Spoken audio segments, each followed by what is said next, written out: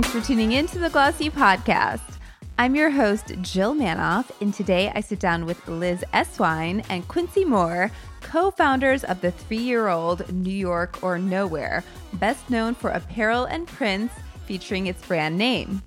The digitally native brand was birthed from a popular, covetable Instagram handle and has since entered physical retail and launched an array of product collaborations. I wanted to ask Liz and Quincy how they got their business off the ground with little to no marketing investment. I also wanted to inquire about their direction and target customer. Are streetwear fans or tourists the main target? Welcome, Liz. Hi, thanks for having me. Thanks for being here. And hi, Quincy. Good to see you. Likewise. Thanks for having us. We appreciate it. Of course. Well, let's just start founder story. What happened out of the gate? Liz, this was all you with the handle. Yeah? What was going on back in 2011? So the digital space was an entirely different world than it is now. I was a senior in college at the time. I went to NYU and Instagram had just launched. I think it had over 1 million users at that point, and they had just raised a Series A of $7 million. I was one of the first of my friends to get an iPhone. This was back in the BlackBerry days. And I tried to sign up for an account. Liz was taken. Liz NYC was taken. And I kind of just figured, well, I live in the city. And so I input New York City and it registered. And I honestly forgot about it for a few months. But again, this was a very different time in the social sphere. It was the MySpace days, the LiveJournal days, and the rest is kind of history. And I mean, I don't know how far back you want to go. Quincy and I have known each other for probably almost 8 or 9 years at this point. So that was my question. Yeah. How did you meet? We met, we're not 100% sure, but the story is that one of our dear friends, Andrew Steinthal, who founded Infatuation. I don't know if you're familiar with Infatuation. They're the food recommendation app that is quite popular amongst a certain demographic. And so he's a mutual friend, and we think that at some point, an event somewhere, he made that introduction all those years ago. Nice. And Quincy, meanwhile, you're no stranger to the fashion industry, or just founding a brand. Tell me about Nolita. Yeah, so Nolita was kind of the predecessor to New York or Nowhere. It started really as like a creative exercise for me. There were things that I wanted to see exist in the world that I couldn't find in the marketplace, and so I started to design them myself. And this was 2015 is when I left my previous job and went full-time at Nolita. And that took us to 2020, which is when Liz and I joined forces for New York or Nowhere.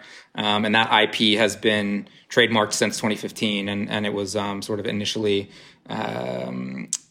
excavated from my prior work. Yes. And Nolita, K-N-O-W, Lita, for those who don't know. Correct. Yes. We had a little cool guy spin on the spelling there. Very cool. So 2020 came around.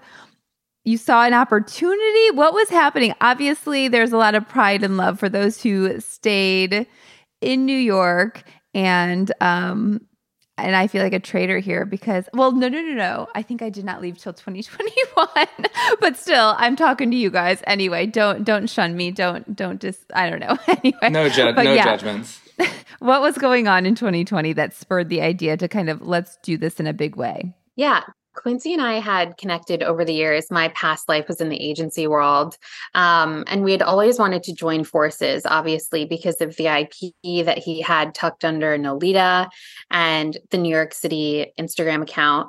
And it just made perfect sense to us. It was just never the right time. I've always been really interested in creator-led brands and products and how these brands can ultimately stand on their own 2 feet. However, there's also a built-in media component to it with this large megaphone where you have zero customer acquisition and you have a built-in audience on the media side specifically. And so Quincy and I ran into each other on the street in January of 2020.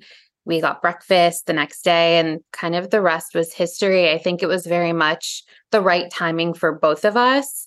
And then COVID hit and, everything followed suit with that. But that's how it happens in New York. We just ran into each other. What were you seeing with the activity prior to the New York City Instagram handle? People were just following because were you leaning into the New York City, I guess, brand where you weren't doing maybe outfits of the day, or were you? Like, what was your content and what was the interaction engagement? Yeah. So again, my history is in the agency world and influencer marketing. I co-founded one of the earliest influencer marketing agencies in 2015. And so I've seen both sides of it, the agency world, the creator side, and I was always curious about the brand side. In terms of the account, it really is New York through rosy colored glasses in so many ways. I think, there is a lot to love about this city, which is why it's such a draw for people. But it's not necessarily all about me. I think that this is such an amazing city for so many people. And again, it is just about a 30-something-year-old girl living in the city through her eyes in so many ways. And so I think what Quincy was building in parallel to everything that was going on in 2015, 2016, and so on, it was a perfect storm, we like to say. Yes. So Quincy, tell me, you guys came together. First order of business. We're going to do this. We're going to start a hoodie. Like what were the first products and what other collaborators were necessary to get this off the ground? Yeah, it's interesting. I had a lot of the infrastructure already in place from kind of running Nolita for a few years. So there was no barrier to entry for us. I'm, naturally an operator and a production guy. And so, when Liz and I decided to start doing things together, we actually started with non-purchasable items. Everybody was inside, especially during the few first months of COVID, and then obviously later as well. And so we kind of felt like we wanted to give people something to do because everybody was so bored. So we created a couple of digital downloads, which ultimately actually also served as kind of an initial customer acquisition strategy. And so we created a coloring book, and then we created a set of postcards that were pre-stamped that we sold to people so that they could kind of write letters to their loved ones during sort of the first 3 or 4 months of COVID. Got it. So you grew this audience, fans of the brand. There was excitement. There was engagement. Meanwhile, this is not a side hustle. Were you guys doing this full time? Yeah, yes, and we still are, and more so now. Yes, I'm sure. Oh my gosh. Well, I heard I would consider the store, which we're going to get there, a marketing investment, but this was all via the following through the Instagram account. What else were you doing to get eyes on what you were doing with even the freebie products? Yeah, those were strategic customer acquisition experiments, I should say. I think, again, this was a very different time in retail, a very scary time in retail and commerce. And everyone was focused on their phones and on their computers, right? No one was going out at that point in time. And so one of the customer acquisition levers that we had pulled was our free digital downloads. Quincy had mentioned the coloring book, but we also offered sets of free wallpapers. So to go through that transaction process, we were able to acquire customer data, and it's been one of our most successful levers that we continue to pull to this day. We spend very little, if not anything at all, on marketing and customer acquisition. Obviously, we have the media property, but the New York or Nowhere Instagram account has been growing steadily over the past 3 years. I think it's highly shareable for people. You had mentioned the store. We had built that out with intent for shareability based on our mosaic on the floor with our namesake motifs. That's been one of our most shared assets from the store. So thinking it's all encompassing, right? 360 from physical to digital, and how it all plays together is kind of how we've thought about marketing the brand. I read in Glossy's own story on the brand that there was a pre-order. That was kind of a way to mitigate some of the risk, maybe get off on a more profitable foot. Tell me about that. And also if a similar strategy informed the leap to physical retail, because did you want to have hit a certain revenue mark before you went there? Quincy, what would you say to that? Yeah, I think, with the store, it's interesting. We had the benefit of testing and learning a little bit. We had a pop-up shop in West Soho for about 6 months. I guess that was 2021 to 2022. We're always testing and learning, and during, especially the beginning of COVID, people were more willing to wait for things than they normally are. I think the Amazonification of our expectations of, the swiftness with which things are delivered has kind of, that's not great for smaller brands because, we don't have the infrastructure or the personnel to execute at that scale. And so during COVID, we got a little bit lucky with that, and we're able to release things, with 4 to 6 week timelines, and people were willing to do that because really, where were they going at the end of the day? And so we did use those first few collections to generate some revenue, to try some new things and kind of de-risk ourselves rather than taking on, bulk inventory of products that, we didn't have any data on sell-through on. Yeah. Have you guys taken outside investment? What's your strategy there? We have not. Any plans to? Liz, you want to jump on that one? It's always a thought in the back of our mind. I think that we have grown this in a way that, I've done some angel investing as well as Quincy has. We've have a lot of friends that have raised outside capital. There's nothing against that. We may in the future. I think for us, though, we want to maintain as much control as possible. And we've done this in a way, and Quincy had mentioned this about testing and learning. And I think over the course of the past 3 years, we've seen more evolution in the commerce world than we have probably in the last 10 years, just in terms of consumer behavior and how that shifted from being at home to now being out in the real world again.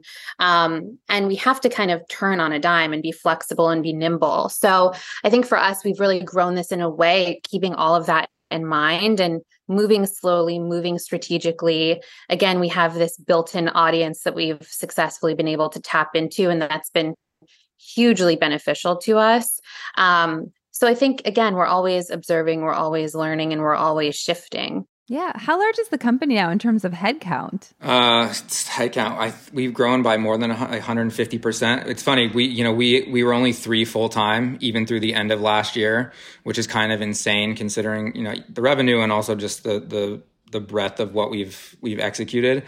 We are 7 full-time now, plus another half dozen at the retail store. What are these folks? What are their specialties? Do we have designers? Do we have tech folks? Like who are they?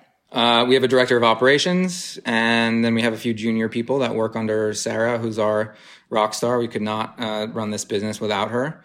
And then we actually just hired our first designer. I've handled most of the design over the years, and we just brought somebody on who is out in Portland at Nike.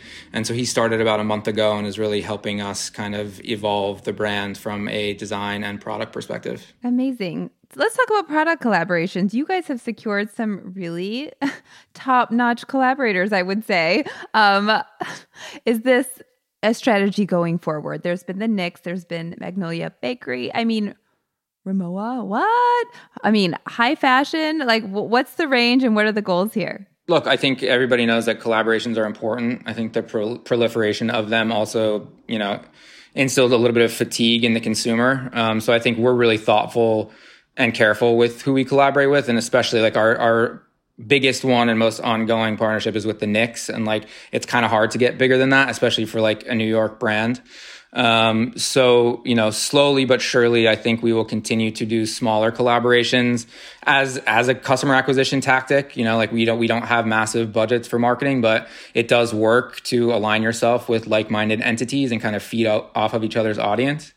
So we'll see a lot of that. And then I think we do, we have our eyes on a couple of other sports teams, local New York sports teams, and, a couple of brands that we think would be beneficial to us in the long run. So we'll have to wait and see what comes of that. With the Knicks partnership, I mean, has that changed your distribution strategy? Are you selling at the games? Like what's happening there? Yeah, we are. We're selling it. So New York or Nowhere is entirely direct to consumer through our owned channels, except for at Madison Square Garden. So we've been selling at MSG for a couple of years, and at times we're the second best-selling brand of Knicks merchandise after Nike at the Garden, which is kind of insane. You're every time I go to a game, my head is on a swivel just seeing people wearing the brand, which is really cool. So I don't know that it's changed our distribution strategy. I think we want to continue to have as much control over how our product is merchandised and displayed in retail environments as possible, which is challenging when you're working with wholesale partners. So time will tell, but I think for now we're pretty happy with where we're at. We'll be right back after this quick break.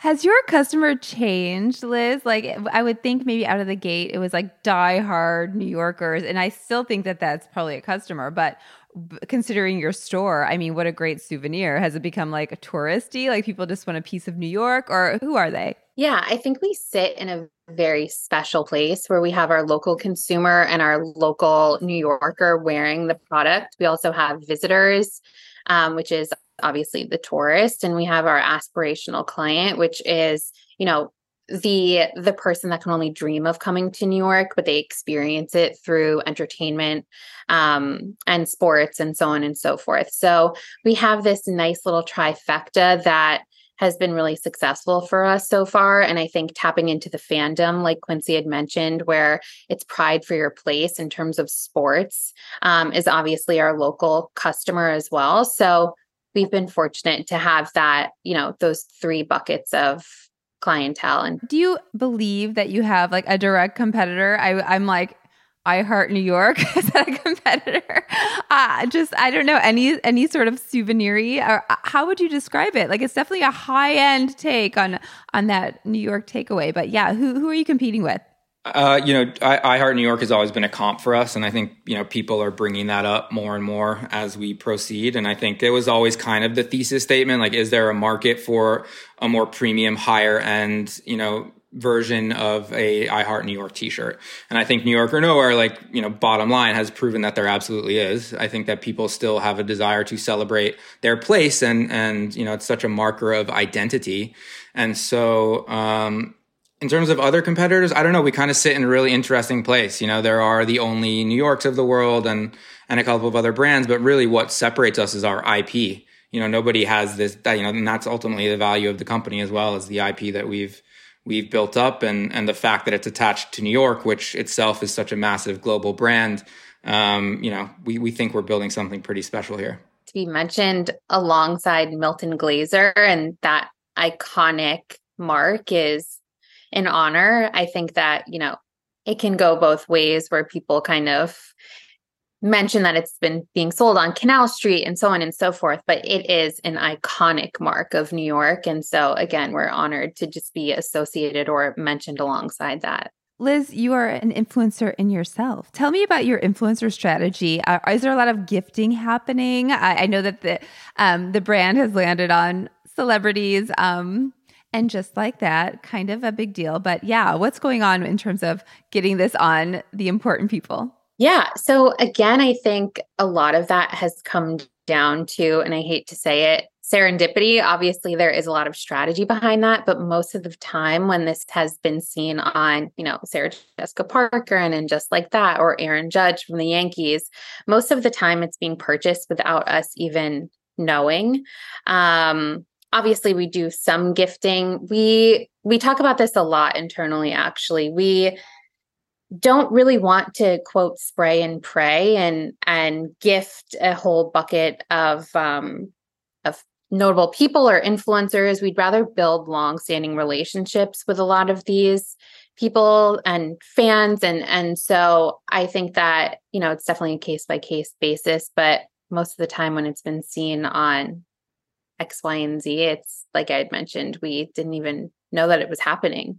Q, I don't know if you want to elaborate on that. The extent to which people have embraced the brand has been incredible. And, the scope of the individuals, and Just Like That was a complete surprise to us. Aaron Judge has been like a tremendous supporter of the brand, simply because it speaks to his opinion, right, and his allegiance. And so that's very cool for us to see people, embracing it organically. And I think, obviously we want as many notable people to be wearing our product as possible, but we are still a small brand and we don't have unlimited, product costs money and seeding costs money. And so I think we are cautious on sort of that strategy just for those reasons as well.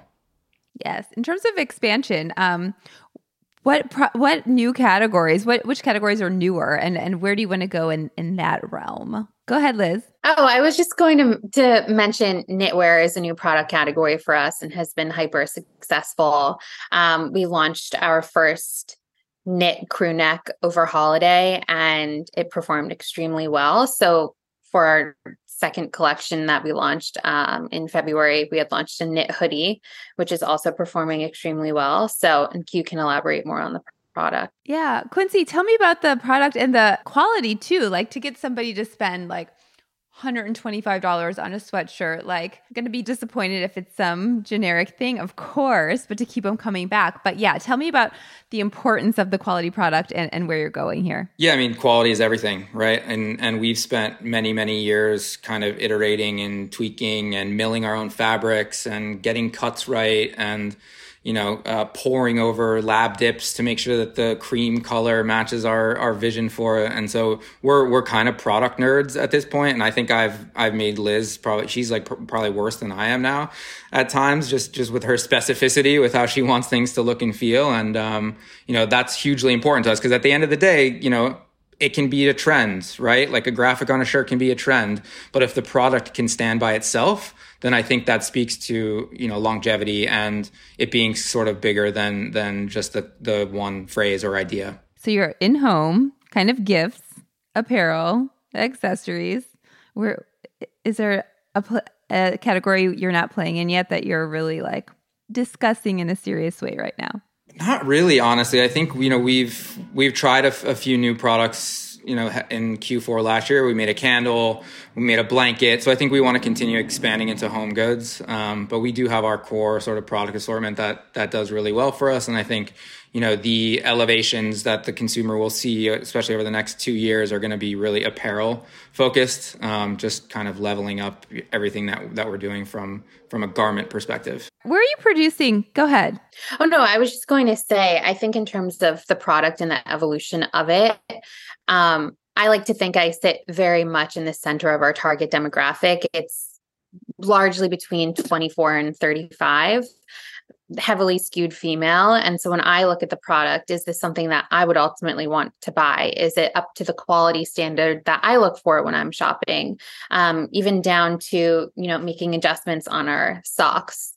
We adjusted the fit recently. And it's also been hyper successful. I think to that note, Quincy didn't really mention our art, which has been something that I haven't really seen many brands dip their toe into. And this is something that we had launched was it part of our first collection? I think it was like the second collection. No, actually, it was part of the first collection, but I think we started doing more photography based art, which kind of unlocked the path forward for us. And that was in the fall of 2020. Where are you guys producing your products? I would think it's crucial to have a made in USA or made in New York stamp, but maybe not. It's such a tricky question. We produce domestically and overseas. I think, if we had our wish and our dream come true, we could produce entirely in America, but it's just not possible, especially for some of the things that we're making and also just from a revenue and margin standpoint and a skill set standpoint amongst sort of manufacturers domestically. It's just not where it needs to be in order for us to produce at the scale that we want to be producing at. So, we, as much as possible, we're bringing things back if and when we can, but more and more things are moving overseas. More stores in the future? Hell yeah. Hope so. That's always in the back of our mind. I think we fully gut renovated our store, and it was an exhausting process. And immediately when it was done, we both looked at each other and we're like, when are we going to do the next one? So what's challenging you now? High level. I mean, we've seen the problems. There's a problem every week that brands are telling me about, whether it is the pandemic, the economy, the bank crumbling. What's on your mind? I mean, look, to a certain extent, all of the above, but I think our biggest challenge right now is kind of learning that transition from being founders to being leaders. And so I think on a day-to-day basis, that's what we're focused most on, and what Liz and I like is a constant conversation just between the two of us and how we're kind of communicating with our team and growing that team. And, these are things that not that don't always come naturally to founders, depending on what their skill set is. And, we're really intent on being as good as being the best leaders that we can and showing up for our team on a day-to-day basis, because we know that being accountable to them means that they'll be accountable to us. Do you have exact revenue goals or growth goals for 2023? We do. Yeah. I think, we've grown between 80 and 100% year over year since Liz and I started this journey in 2020. And our target is similar to that percentage again for this year. I think, and that's part of when the raising capital conversation comes back to the forefront is, how much can we really grow without access to more capital to invest in team and product and marketing. But, we're growing really well. We're still profitable. And, those are two things that we're, always proud of. More on challenges, like during the pandemic, like when you were starting a brand during all of this craziness, and I'm sure everybody else that was an established brand also had supply chain issues. I don't know. What was your experience? How were you able to make a go of it? Was it just because you were starting and maybe you didn't have the same inventory demands out of the gate, or how would you describe it? Yeah, I mean, I think we touched on this a little bit earlier. Part of it was having existing infrastructure and operations in place, which allowed us to kind of seamlessly produce things. But yeah, not having the weight of 2 years prior inventory sitting in our warehouse, kind of weighing us down. That was hugely beneficial, and it allowed us to again test and learn and try some stuff out and see what people were responding to, and then kind of go from there. Yes, who owns the New York City TikTok handle is what I want to know. Me. Do you? Right Yeah. on. Now, are you just as active and leveraging it in the same way? What's going on there? So we talk about this a lot internally. I think TikTok is another beast in and of itself. I think our large concern is starting something and then not necessarily keeping up with it. And also the conversation of brand building and the right strategy and execution. I think something that we never want to do is to do something just because everyone else is doing something, but it's always in the back of our mind. It's a constant conversation and something we mull over quite a bit. Right on. Well, I need to visit your store. Other than it's very Instagrammable, what else? What was your approach? That was the main focus. Yeah. I mean, yeah, but that does seem a little bit shallow, doesn't it? Like, obviously, anytime you're doing retail, you want people to come in and take pictures of it so that other people come in and hopefully buy things. But Liz and I are both design forward people, and so I think we wanted to build a beautiful space that was kind of the fully realized version of the brand that we both had in our head. And so we tapped into an amazing interior designer named Elizabeth Bolognino, and she kind of held our hand and really helped us bring our vision to life, which I think we've accomplished. And yes, you must come visit and let us know when you do so we can come and show you around.